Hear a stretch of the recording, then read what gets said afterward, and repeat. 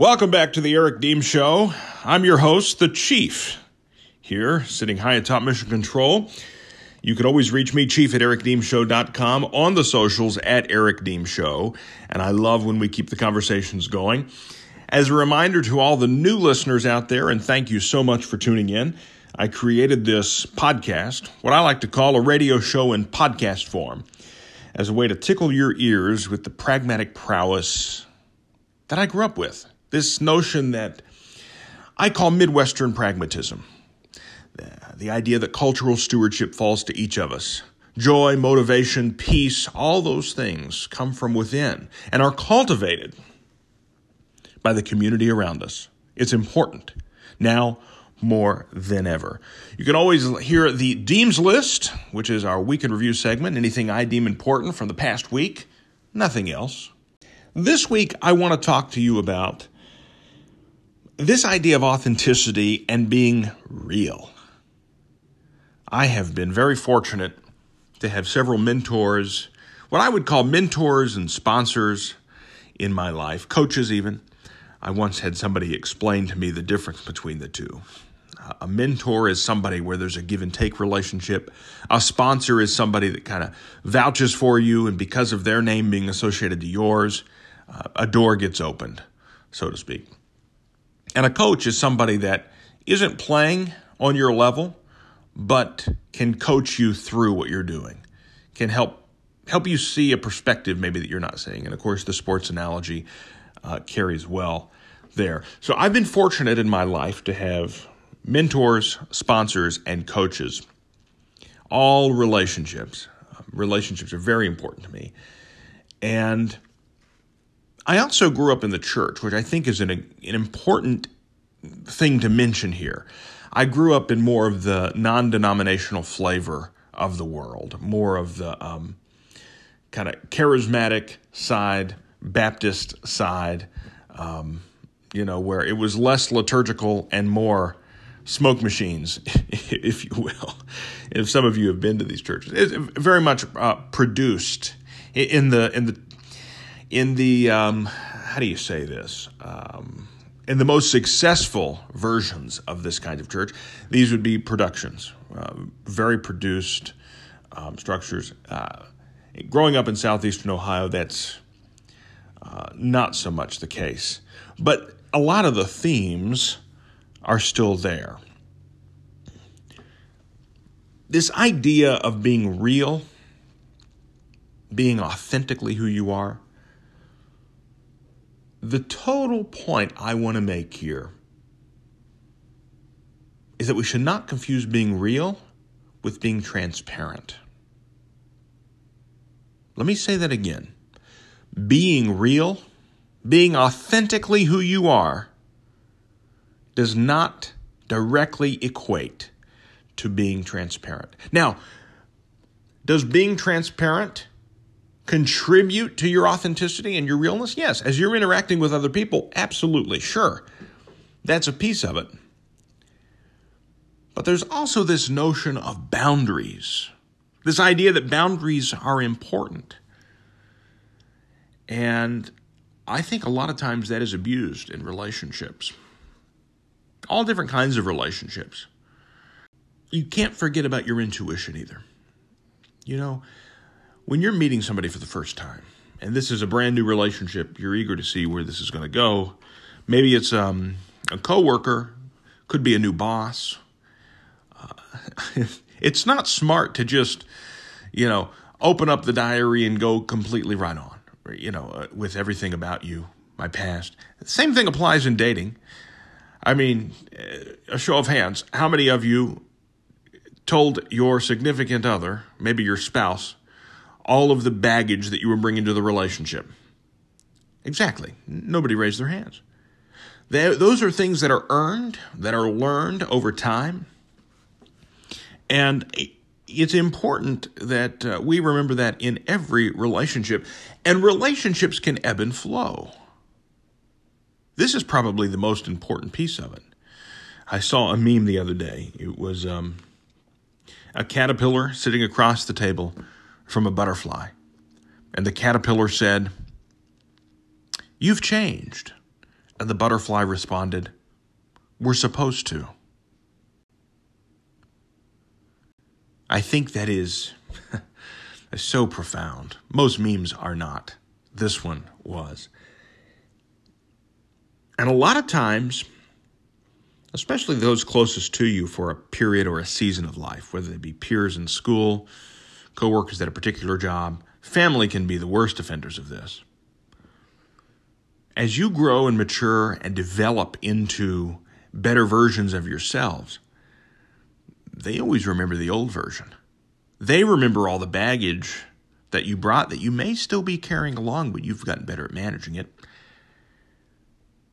And if you're not careful, you can find yourself in a spiral, what we call the valley of despair, where as soon as you are emerging to do something successful and you go back to the people that you think should be celebrating you, well, you're reminded that you're just not that great. And after, well, even a blind squirrel finds a nut every once in a while.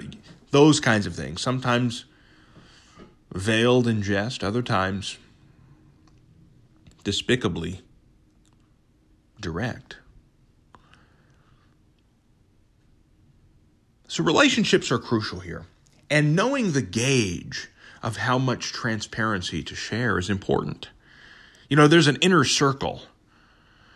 And then if you were to think of one of these medieval castles, you have the inner circle, the most safest of places. There are many fortified walls and people protecting in between that and the outer wall. And then when you go outside the outer wall, there's even still a moat filled with nefarious creatures. And a bridge, a drawbridge that goes down and up. Some people have left the inner circle and maybe they're still inside the moat. Others have been catapulted far, far away. And for good reason.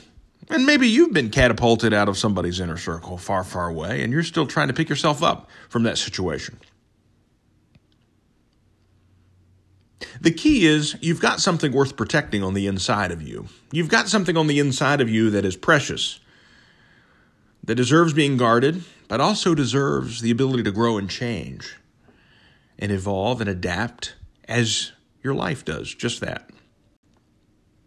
I also want to mention there's a distinction between being authentic versus trying to be authentic. If you're trying to be authentic, then you are manipulating the situation to try to appear more authentic.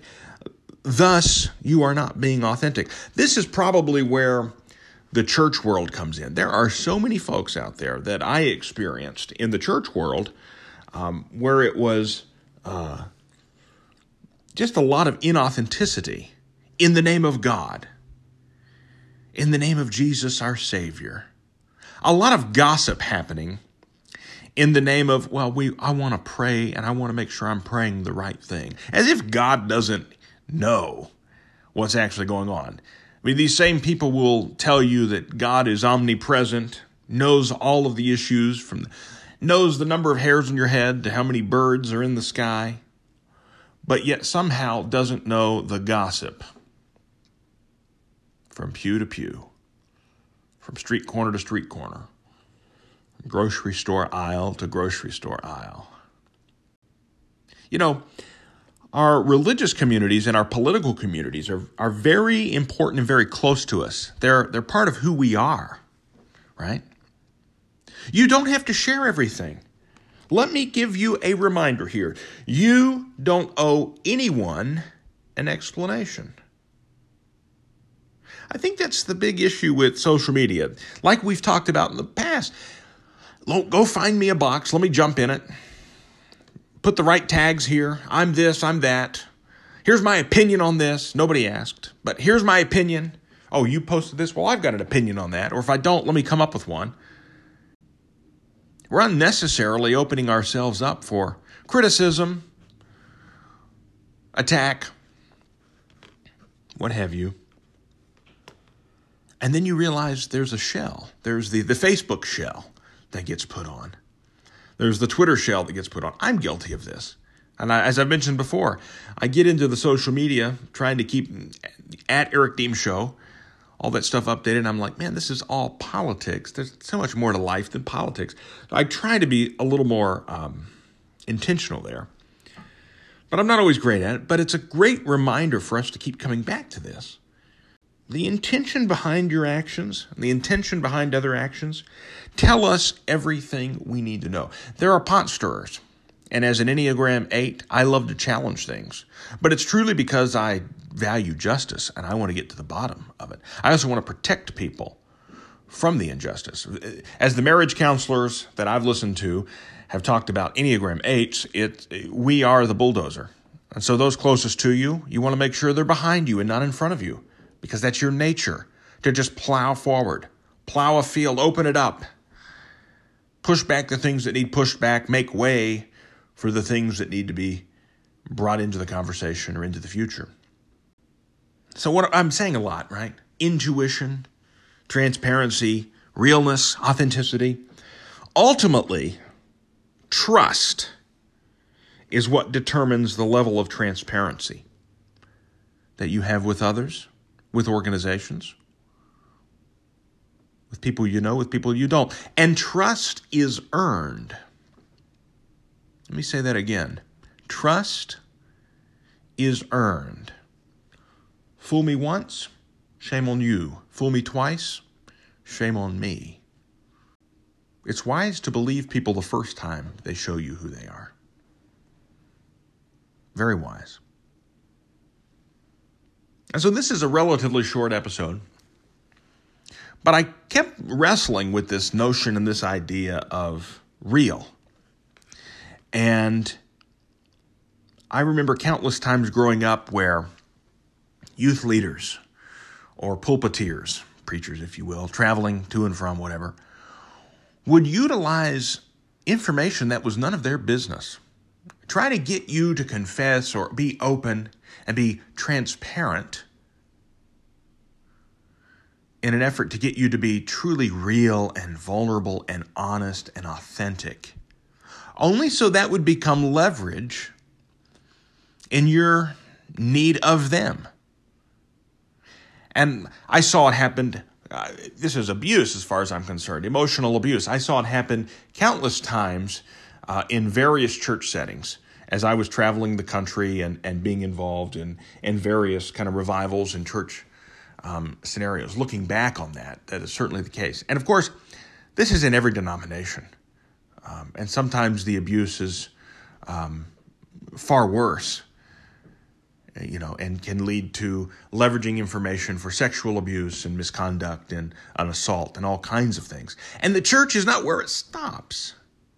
I mean, even the Lincoln Project, one of its leaders was leveraging information about people in order to fulfill just terrible sexual assaults on people. I don't want to get distracted.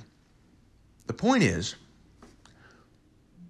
be very cautious about those that are out there trying to manipulate somebody into sharing information they shouldn't share or that they haven't earned.